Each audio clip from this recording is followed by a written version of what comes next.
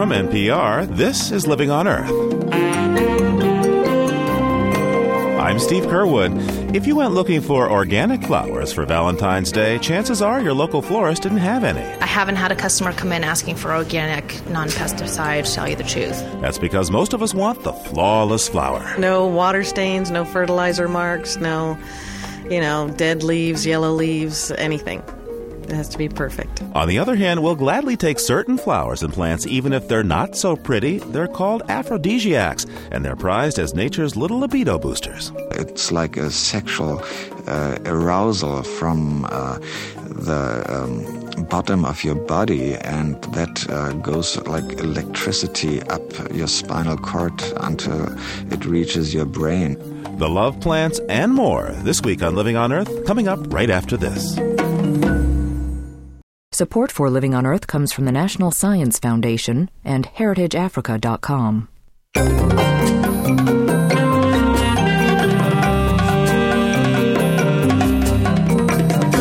Welcome to Living on Earth. I'm Steve Curwood. 3 U.S. cities are going to court to force the Bush administration's hand on its climate change policy, and they're using an unusual legal strategy.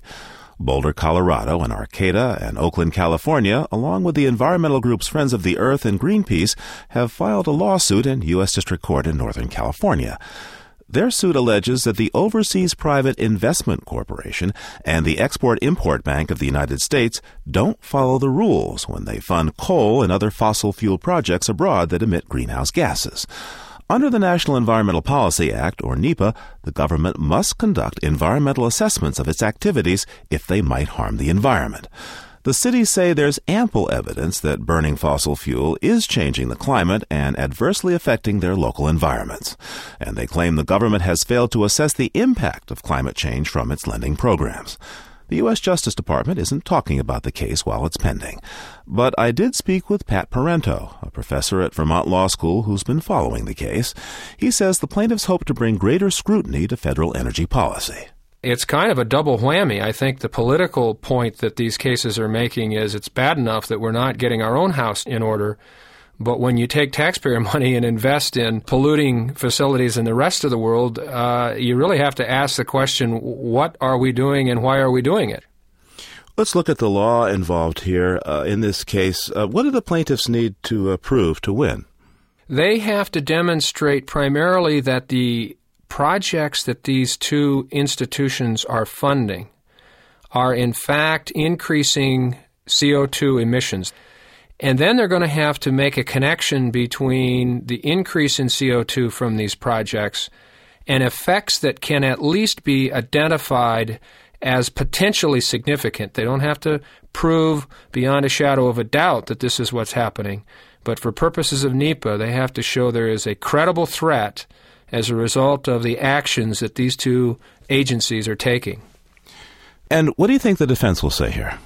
Their initial move will be to say, we're not even going to address your arguments that we're not complying with NEPA because you individuals and you cities don't have the required standing to bring this case.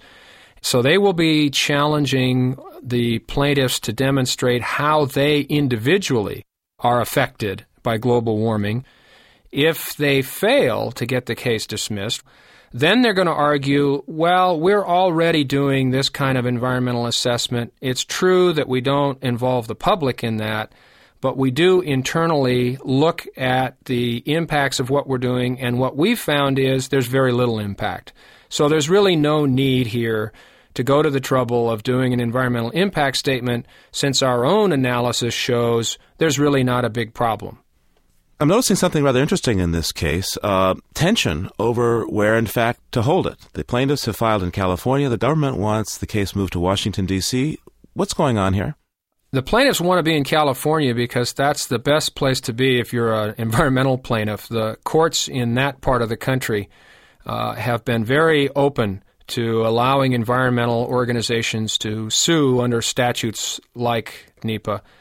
And so they want to remain there, and they're arguing that's where their headquarters are located. For two of the conservation organizations, that's where the city of Arcata and city of Oakland are located, obviously. So they're saying we belong here.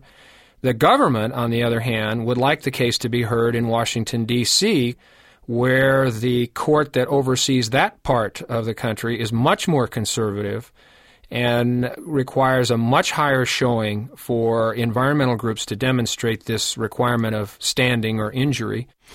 How important is this case against the international financing agencies in the realm of U.S. policy and climate change? Once the principle is established here that NEPA does require agencies to consider the effects of their actions on global warming, then I think you can see a lot of other cases being filed challenging other federal actions and agencies that are also involved in activities that may affect global warming. So you might see a cascading effect where this case triggers another case, or at least triggers other agencies to wake up and start asking themselves, wait a minute, are we doing things that are making global warming worse, and are there some things that we could do that would make it better? It seems that the season is upon us to sue the federal government over climate change. There are other cases, particularly I'm thinking of the recent announcement by Massachusetts, Connecticut, and Maine that they have filed formal notice to take the Environmental Protection Agency to court, demanding that the EPA regulate carbon dioxide as a pollutant under the Clean Air Act. Can you explain to us the difference between that case and the Overseas Private Investment Corporation export-import case? Yes, that's a very interesting case, very different from the NEPA case. That's claiming that the Environmental Protection Agency has a mandatory duty to list carbon dioxide as what's called a criteria pollutant under the Clean Air Act. And unlike NEPA, which simply requires that the impacts be disclosed to the public in an environmental impact statement, the Clean Air Act actually has teeth. It says if there's a pollutant being emitted and it's not meeting the standard that EPA has set for it, then it has to be reduced. So that case has some very interesting potential to actually require significant reductions in CO2 emissions in the United States. Pat Parenteau is a professor of environmental law at Vermont Law School. Thanks so much for taking this time. Thanks for having me on, Steve. Pam and Jesse Williford are among a group of citizen plaintiffs in the NEPA climate change lawsuit. The Willifords live in Raleigh, North Carolina, and hope to build a small retirement home on Emerald Island on North Carolina's Outer Banks. Jesse Williford says he and his wife are concerned that rising sea levels, increased storm severity, and erosion resulting from climate change will add up substantial cost to building their dream home. I first of all came down to Emerald Isle about 1970, so it's been 30 years ago. And my wife and I have come down just about every year since then and bringing our family down. And so we've been coming down pretty regular for about 30 years.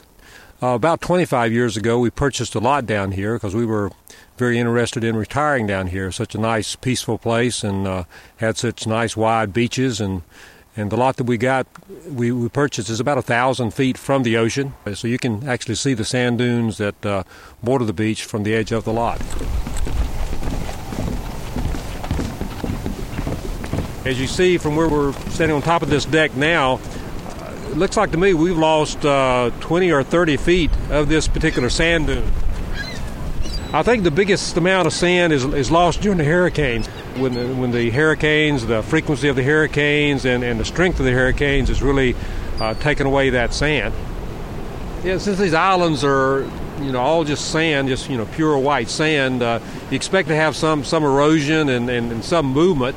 But I think the thing that's concerned me about the global warming is as ice melts at some places, then the sea level increases, very small kinds of amounts.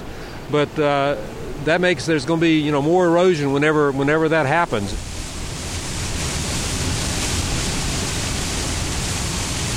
They're adding sand to the beaches here, just trying to replenish the sand that was lost. Because as the dunes keep getting eroded, then the houses on the main front of the beach are going to be eventually washed away, or the foundations would be washed away, and then they would be condemned and eventually would be destroyed. So they're trying to put the sand back to kind of save those houses and preserve, I think, a tax base, because these houses along the beach here at Emerald Isle pay a tremendous amount of taxes. They go to the support of the county itself. So that's why they're having to replenish the beach here.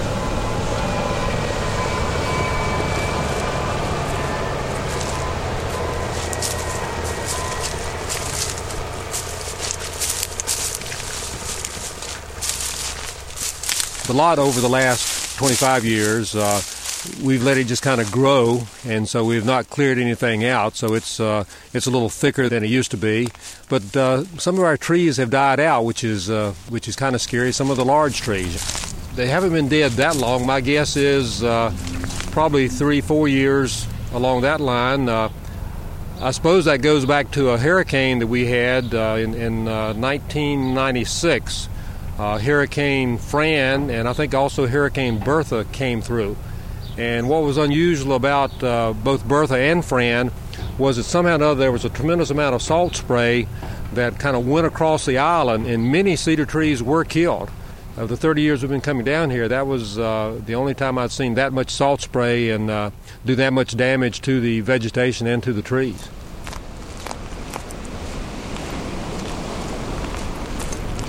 The plans that we originally had were to build as a small kind of cottage, hopefully not too expensive, but now it seems like we've had more hurricanes over the past few years, so it makes us more concerned about our building. We need to make sure we build it strong enough. I think the codes over the years have changed and may change some more.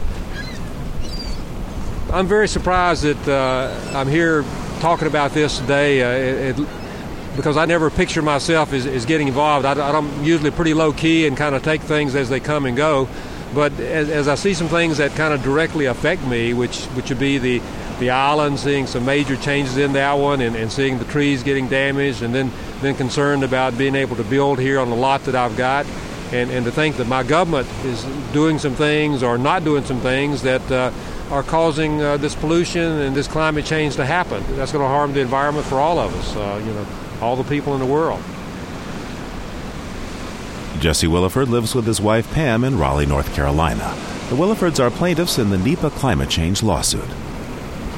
Just ahead, keeping trouble from going down the drain. Seattle tests the powers of bioremediation. First, this environmental health note from Diane Toomey. The use of a drug derived from vitamin A may help protect former smokers against lung cancer by restoring production of a crucial protein. Although smokers reduce their risk of developing lung cancer when they quit, whatever cell damage they've done up to that point doesn't disappear right away. Half of all lung cancers occur in former smokers, so researchers hope to find a way to repair this cell damage before it turns cancerous. The drug used in this study belongs to a class of compounds known as retinoids. Retinoids play an important role in regulating the epithelial cells that line the lung. To do that, these retinoids must first latch onto their matching protein receptors, but smoking reduces the number of these receptors, making lungs vulnerable to cancer.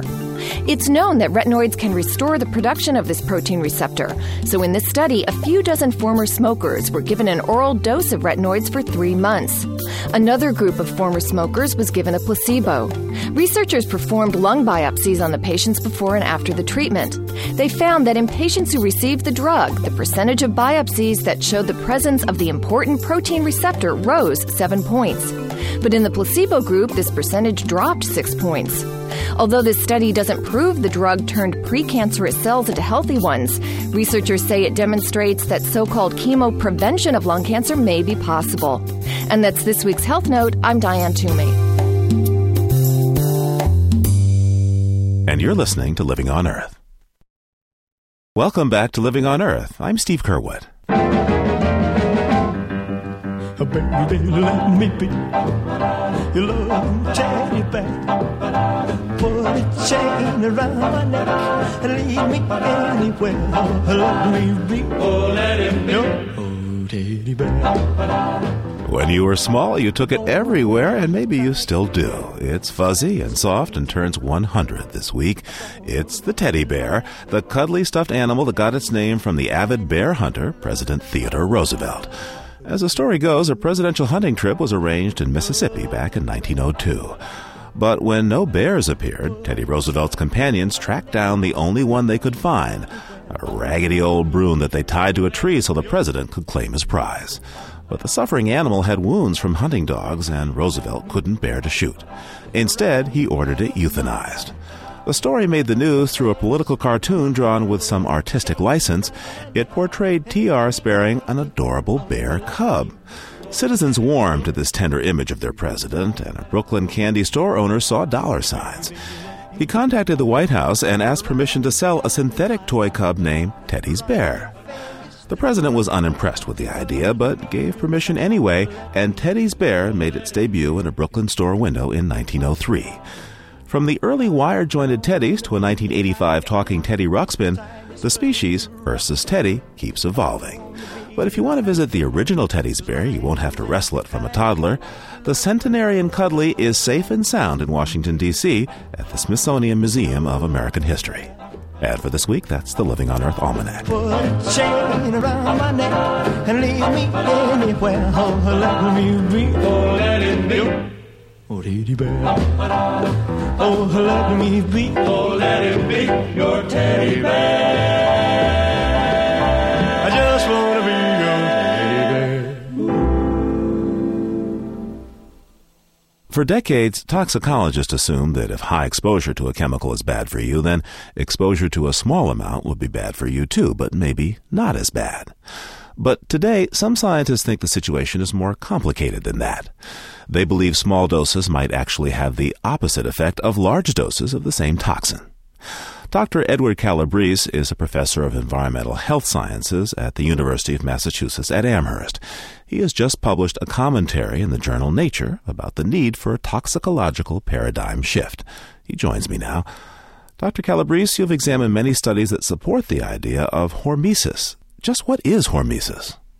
Well, hormesis is a dose-response phenomenon in which essentially, if it's talking about pollutants here, we could anticipate having a beneficial effect at a low dose followed by the traditional adverse effect at a higher dose.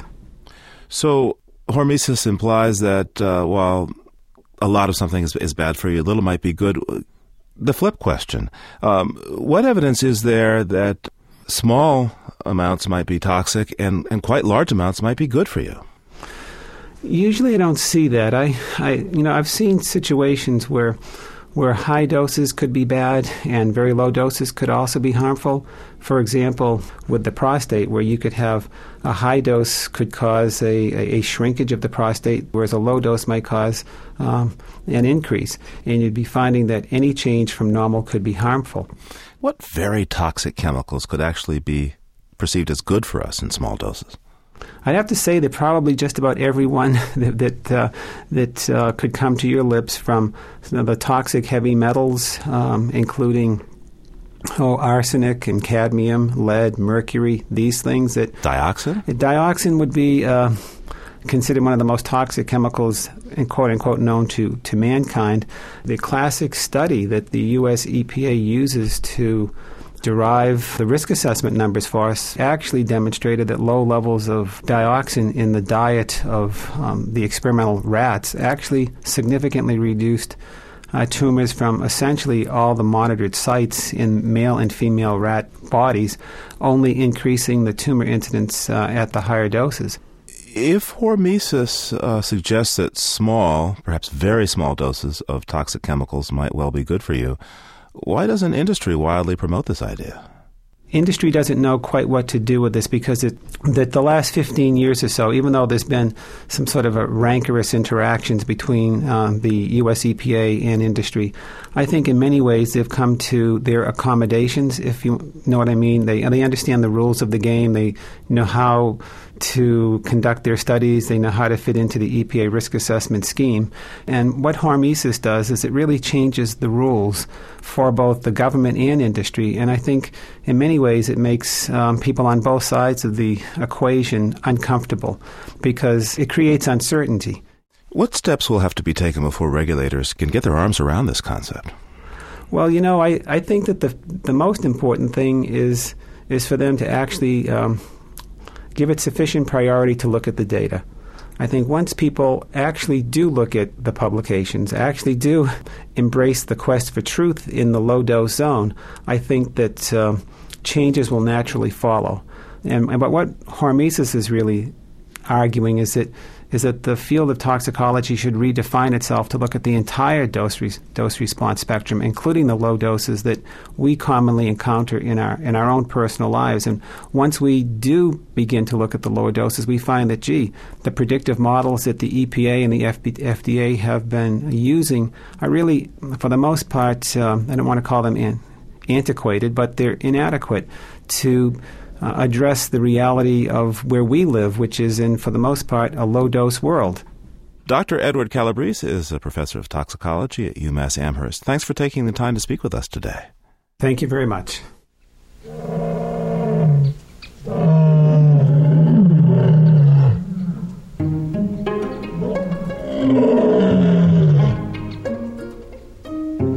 Just a few months ago, I was in the back of a Land Rover, driving across an African savanna under a crystal-clear sky. As the sun was setting, we came across a solitary leopard trying to pull an antelope up into a tree. As we watched, we realized the leopard had a cub with her. Now, our trackers had told us that these animals on the game preserves regard folks in Land Rovers as part of some relatively huge, benign animal, and usually they let you get close. But this mom, with her baby and her antelope dinner, was in no mood for strangers. She walked right up to our truck and glared at us.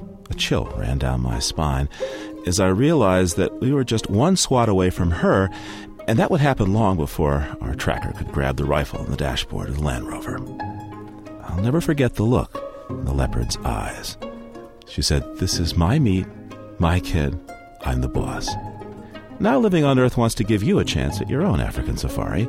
Thanks to Heritage Africa, we're giving away a 15-day trip for two on the ultimate African safari, with visits to several of Africa's most spectacular game preserves, such as Kruger, where I saw this leopard, and the Serengeti. For more details about how to win this 15-day African safari, just go to our website, LOE.org. That's www.LOE.org for the trip of a lifetime.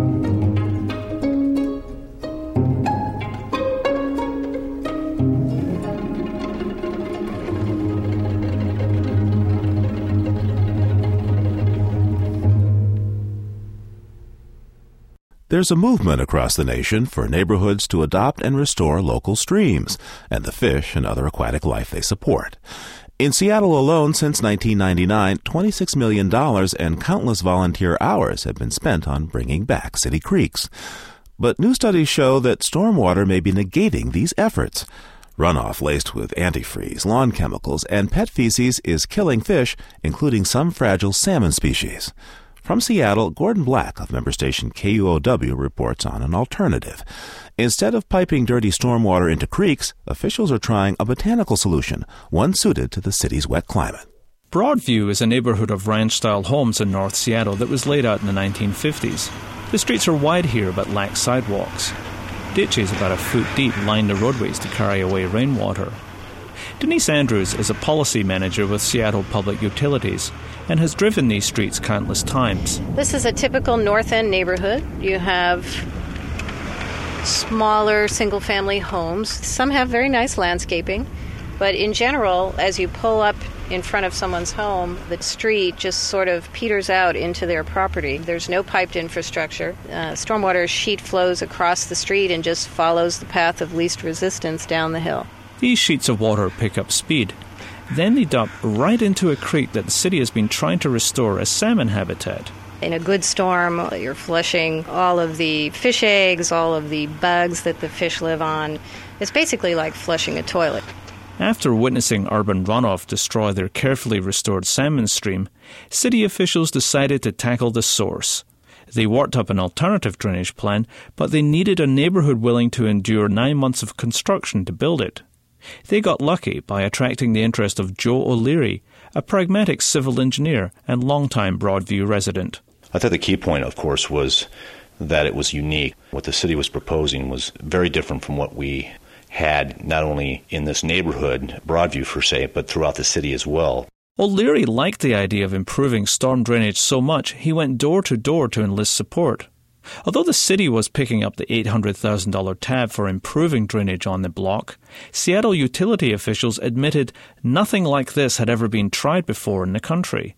Still, O'Leary and several of his neighbors were buzzed by how they could help restore salmon runs in the creek, and maybe end up with a prettier street into the bargain. We have 17 houses on the block. We had 16 people that we finally came up with that were convinced of the project. There was one neighbor, of course, that was adamantly opposed to it. O'Leary thinks that even that neighbor is now pleased with the results. It's easy to see why. An unremarkable street has been transformed into a park-like landscape that invites a stroll. What's been so very positive are the people from outside the neighborhood that have been visiting and just think it's a wonderful project, a very positive thing that the city's done. Instead of a pencil-straight road, the street has been narrowed and curves gently. Front yards blend into a border of shrubs and trees planted in long hollows called bioswales. These swales are the heart of the new drainage system on the block. The plants are a mixture of decorative species like butterfly bushes and dogwood, and water-tolerant grasses and irises. They provide double duty, filtering out harmful pollutants as well as absorbing moisture. This is important because asphalt changes the chemistry of stormwater, says Derek Booth, a University of Washington research geologist who studies urban watersheds. Water that runs off a parking lot has a very different set of constituents than water that has fallen through a tree canopy, soaked into the ground, and moves slowly as groundwater. So we have both a quantity problem and a quality problem. In fact, the new drainage system tries to mimic the forest floor. Now, say utility officials, 98% of stormwater is soaking into the ground, just as it would in a natural setting. That's a phenomenal number. It basically means that if you could apply this technique in areas where it's appropriate, where it's draining to creeks, where there is no formal infrastructure currently in place, you can severely reduce the amount of stormwater that's wrecking the creek. Geologist Booth is impressed by the success of the pilot street, but is cautious about how well these natural drains will hold up in the long term. They have not yet been stressed, if you will, or hammered by a really major storm to see how they perform in the once every 5 year, once a decade events that we do sometimes get around here, and which certainly do provide some of our most severe water quantity problems.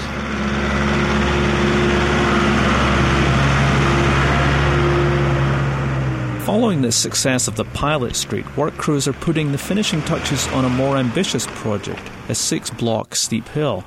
And the experiment is quickly growing. Over the next 2 years, Seattle Public Utilities is planning to create bioswales with plantings in a 15-block area of the city. For Living on Earth, I'm Gordon Black in Seattle. And you're listening to NPR's Living on Earth. Funding for Living on Earth comes from the World Media Foundation. Major contributors include the Ford Foundation for reporting on U.S. environment and development issues, and the William and Flora Hewlett Foundation for coverage of Western issues. Support also comes from NPR member stations and the Noyce Foundation, dedicated to improving math and science instruction from kindergarten through grade 12.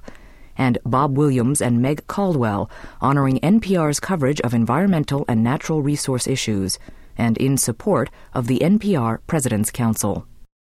Folks who live in the Northeast and Midwest have endured one of the longest winters that anyone can remember, with above-average snowfall and below-average temperatures. And the season's far from over yet. Meanwhile, in the Sangre de Cristo mountain range of New Mexico, commentator Gussie Fauntleroy is taking winter in stride. She's decided you don't need to keep your house warm to stay comfortable. It's amazing how much warmer this house feels when the thermometer in the living room reads 50 degrees instead of 45. My office in the northwest corner has made it up to 47 after lingering in the low 40s. On the coldest mornings, icy crystalline lace often spreads across the inside of the window panes.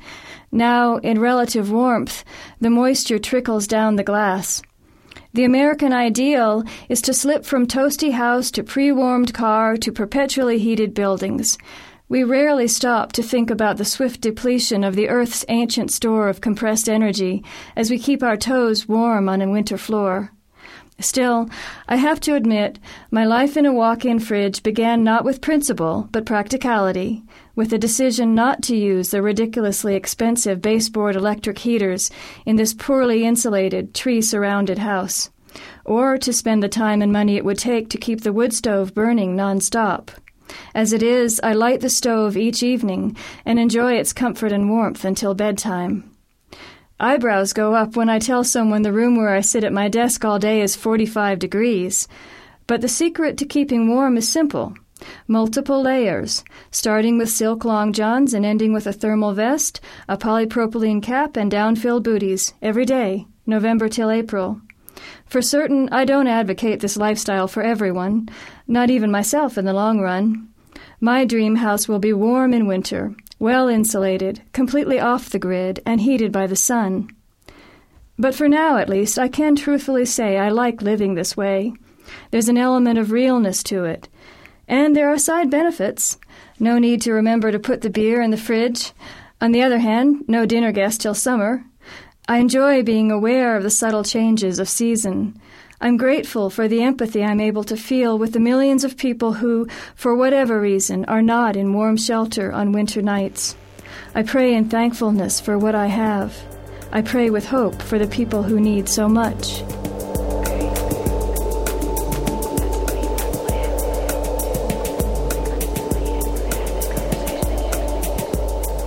Writer Gussie Fauntleroy lives at 7,000 feet in the mountain foothills near Santa Fe, New Mexico. A longer version of her essay first appeared in Orion magazine.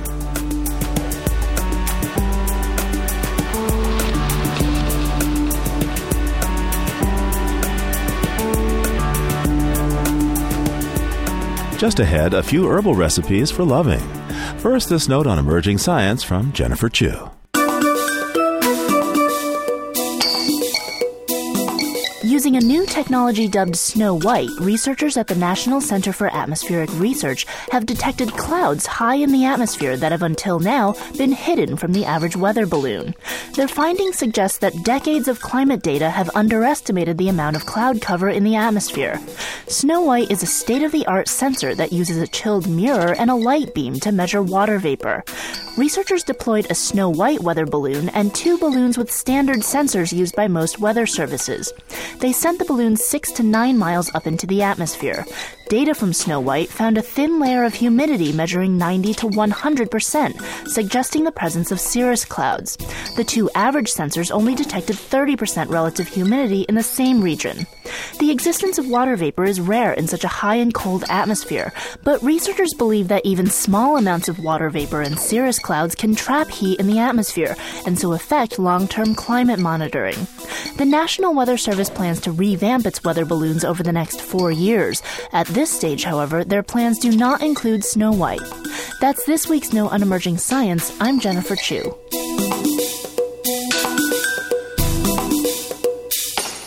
And you're listening to Living on Earth. It's Living on Earth. I'm Steve Curwood. Americans spend $20 billion a year on flowers, and the biggest day, as you might imagine, is Valentine's Day.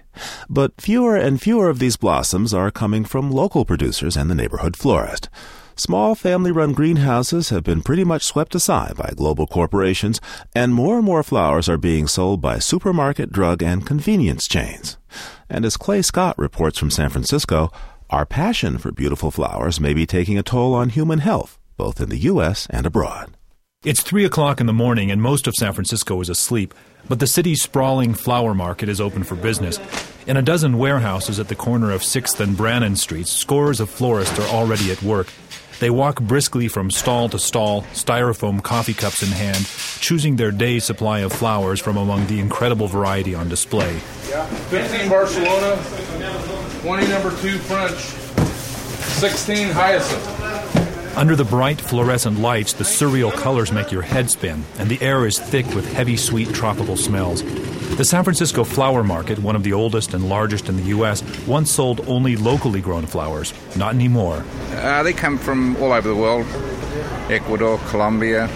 Probably that's about 20% of our sales are roses from Ecuador. You've seen more imports. More imports. South America, Mexico, they come from all over. More than 2/3 of the flowers sold in the United States now come from South America. In 1991, Congress passed the Andean Trade Preferences Act, giving South American flower growers exemption from U.S. import tariffs. The idea was to encourage the development of crops other than coca plants used to make cocaine. A decade later, while the drug trade shows no sign of drying up, the South American flower industry has proven to be nearly as lucrative, and it's easy to see why the flowers are so popular. Looking through the Ecuadorian and Colombian roses with their silky petals and brilliant colors, it's almost impossible to find one with a blemish. But that perfection comes at a cost. Yo llevo 5 años trabajando con la floricultura. Yo soy una de las personas afectadas en cuestión de enfermedad, ¿cierto? Olga is a flower worker from Colombia. Answering questions I emailed to an interpreter in Bogota, she talks about the years she spent picking 350 roses a day until she got so sick she could no longer work. Her muscles and bones ached, she says, and she felt dizzy and nauseous. She blames those symptoms on daily exposures to the many pesticides used in Colombian greenhouses. Hay muy poca protección para el trabajador. There's very little protective clothing for workers, Olga says. The bosses don't allow enough time for the pesticides to go away before they send you back in, sometimes just 10 or 15 minutes after they fumigate. They don't even care if women are pregnant. Y si no es así, incluso las mismas embarazadas. Over 100 types of fungicides, herbicides, insecticides, and preservative chemicals are approved for use in Colombia's flower industry, including more than a dozen, such as aldicarb and metamil, severely restricted in the U.S. as probable carcinogens. Many flower workers in Colombia and Ecuador, the majority of them women, echo Olga's complaint that they are forced to re-enter the greenhouses too soon after spraying. That's an issue of growing concern to those who study the effects of pesticides. Dr. Gina Solomon is assistant professor of medicine at the University of California at San Francisco.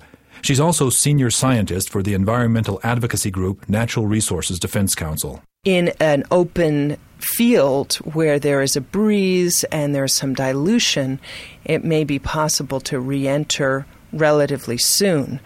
In a greenhouse where the air is not circulating or exchanging, entering too soon could be like walking into a gas chamber. Many of the acute health effects of pesticide poisoning, such as vomiting, diarrhea, tremors, mimic common illnesses. That's one reason, says Gina Solomon, that pesticide poisoning is so often misdiagnosed, and there are potential long-term effects that are even more dangerous and more difficult to recognize. Ray Chavira is a scientist in the San Francisco office of the Environmental Protection Agency. Workers throughout the whole stage of the process in greenhouses always have to be concerned because, there are some pesticides that are carcinogens. There are some pesticides that cause neurotoxic effects. There are some pesticides that cause reproductive effects. So there are a whole plethora of different types of pesticides, whether or not they're used as fungicides, insecticides, herbicides that are used in greenhouses. Studies have linked long-term pesticide exposure to Parkinson's disease, non-Hodgkin's lymphomas, leukemia, brain tumors, prostate and breast cancers. There is ample evidence, says Margaret Reeves of the Pesticide Action Network, that the majority of the pesticides used in the flower industry are hazardous. It's urgent, she says, that conditions for greenhouse workers be improved. We need to take a precautionary approach right now, eliminate this idea of the burden of proof being on the victim to demonstrate that their sickness has been caused by a particular pesticide, and put the burden of proof on the industry and the producers of the pesticides to demonstrate that the pesticides are in fact safe. Pesticide Action Network is supporting the efforts of South American flower workers to organize, but that's not easy in a country like Colombia, where trade unionists have been the victims of harassment and assassinations. Meanwhile, there are growing concerns that the flower workers might not be the only ones at risk. South American roses are often heavily sprayed just hours before being cut, and the residues can linger for days or longer, which means that the flowers you give your sweetheart almost certainly contain residues of pesticides. Since flowers are not a food crop, those pesticides are not regulated by the U.S. federal government.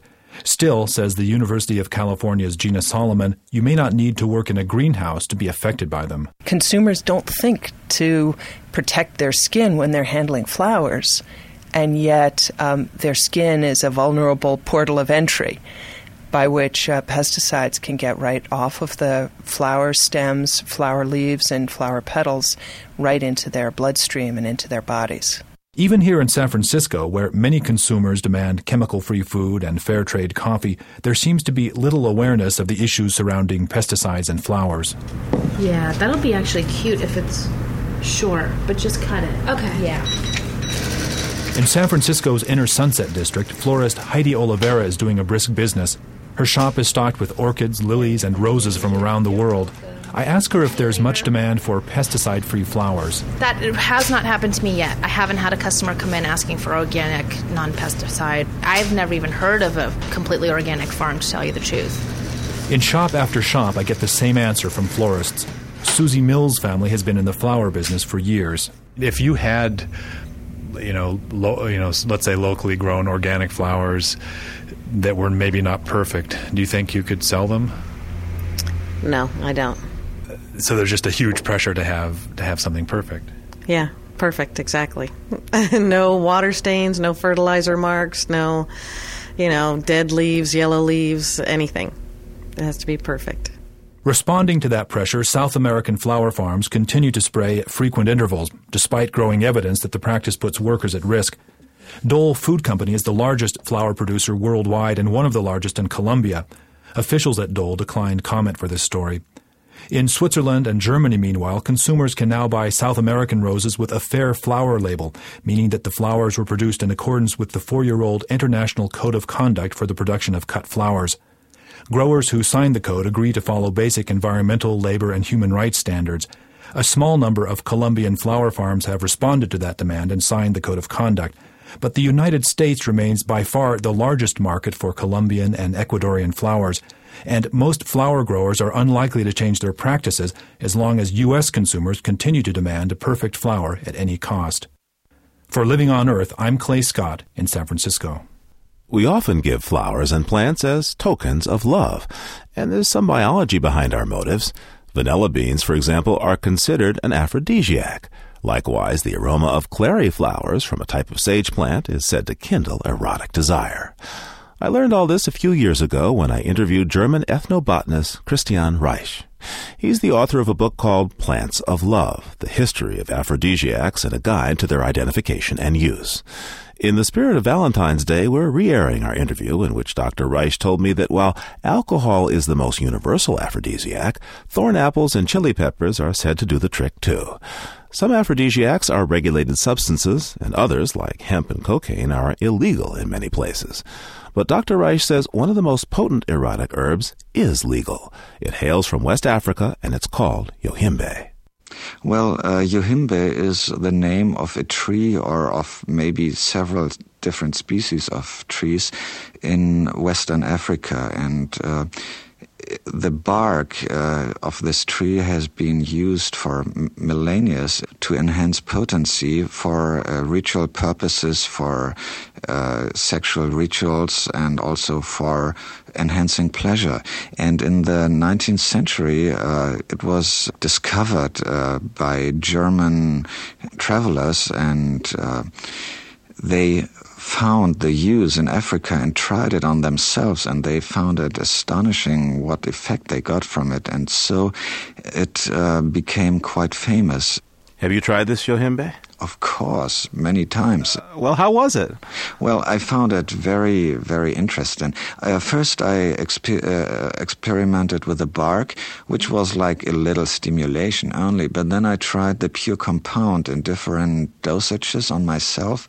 It was like what in Eastern philosophy is called the Kundalini power. It's like a sexual arousal from the bottom of your body, and that goes like electricity up your spinal cord until it reaches your brain, and it's an all vibrating stimulation, which is like amazing and very pleasurable. Now, some of the plants you talk about in your book here, though, you get into trouble. I mean, I see hemp, that's marijuana, that's good for jail. Cocaine, or the cocoa shrub, that's good for jail. Have you tried these yourself? Well, I don't know how National Public Radio will react to what I say, but as a scientist, I believe that I have to try the stuff I study to really understand what they do. And if cocaine or hemp is a way to jail in the United States, that doesn't mean it's as bad as that in other places of this planet. Now, in your book, you say that aphrodisiacs help prevent divorce. Is this true, and how exactly? I got this as a quote from old Sanskrit literature of India. They say aphrodisiacs are not for young men. They are horny enough. Aphrodisiacs are for married couples because they need this as a kind of medicine to stay together. Because when people live as a couple for a long time, they might get a little tired or disgusted by the other or not getting more excitement or so. And to keep this excitement, to keep the relationship fresh, they advise to take aphrodisiacs. And I think that's wonderful. And I do exactly the same thing with my wife. I mean, we are together for almost 18 years, and we tried lots and lots of aphrodisiacs together. And it was like a good enrichment to our life, and we are still happy lovers. Okay. Now, if you could tell me, using ingredients that would be relatively easy for someone in this country to find and legal in this country, can you give us a simple recipe for Valentine's Day? Well, of course, I mean, we haven't been talking about a shrub called Damiana. That is a totally legal herb you can get everywhere, and it is called a plant of love, and it comes from Mexico, and it also grows in California. And you can make teas out of it. You can use it as an incense or as a tobacco substitute. You can put it into liquor and make an extract. And it gives a very subtle sensation, but it makes your body warm and pushes blood in your upper parts and just gives you a more pleasant feeling. And that is no problem at all. Dr. Christian Reich is author of The Plants of Love, The History of Aphrodisiacs, and a guide to their identification and use. Must have been hard to get this book published. Well, in Germany it was very easy, but in the United States it took about 7 years that a publisher was willing to do a translation, because the writing is quite open, and well, of course, I go for sex and plants. Thank you so much. You're welcome. Bye-bye. Bye-bye.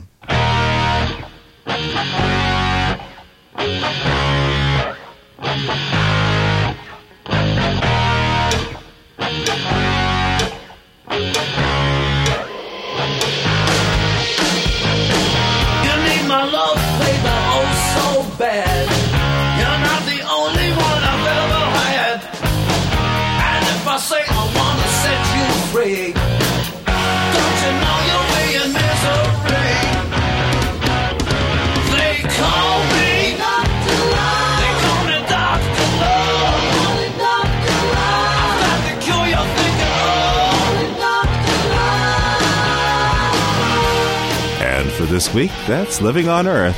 Next week, a photographer puts down his camera, closes his eyes, picks up a microphone, and for the first time hears what he's been missing all these years. In the field, as soon as I put the camera away and pull on a set of headphones, the world seems to shift. With a camera around my neck, I passed this meadow by a dozen times. I was oblivious to this whirling world of willets, swallows, snipes, and wrens. One journalist goes from sight to sound next time on Living on Earth. And remember that between now and then you can hear us anytime and get the stories behind the news by going to LOE.org. And while you're there, you can also get a chance to win a safari for two to Africa. That's LOE.org.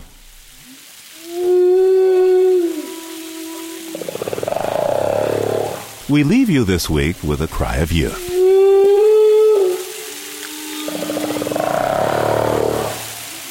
That's the title Kathy Turco gave this recording she made of a young humpback whale practicing his mating song in a marine sanctuary in the deep Pacific off Mexico.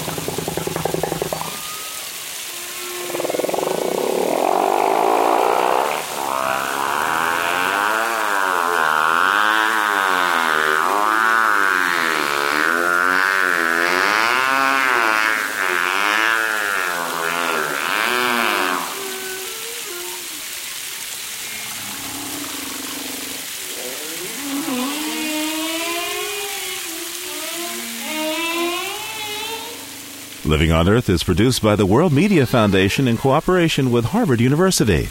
You can find us at www.loe.org. Our staff includes Anna Solomon Greenbaum, Cynthia Graber, and Maggie Villiger, along with Al Avery, Susan Shepard, Carly Ferguson, and Liz Lambert. Special thanks to Ernie Silver. We had help this week from Catherine Lemke, Jenny Cutrero, Nathan Marcy, and George Olson of Public Radio East. Allison Dean composed our themes. Environmental sound art courtesy of Earth Ear. Our technical director is Chris Engels. Ingrid Lobet heads our Western Bureau. Diane Toomey is our science editor. Eileen Belinsky is our senior editor. And Chris Ballman is the senior producer of Living on Earth. I'm Steve Curwood, executive producer.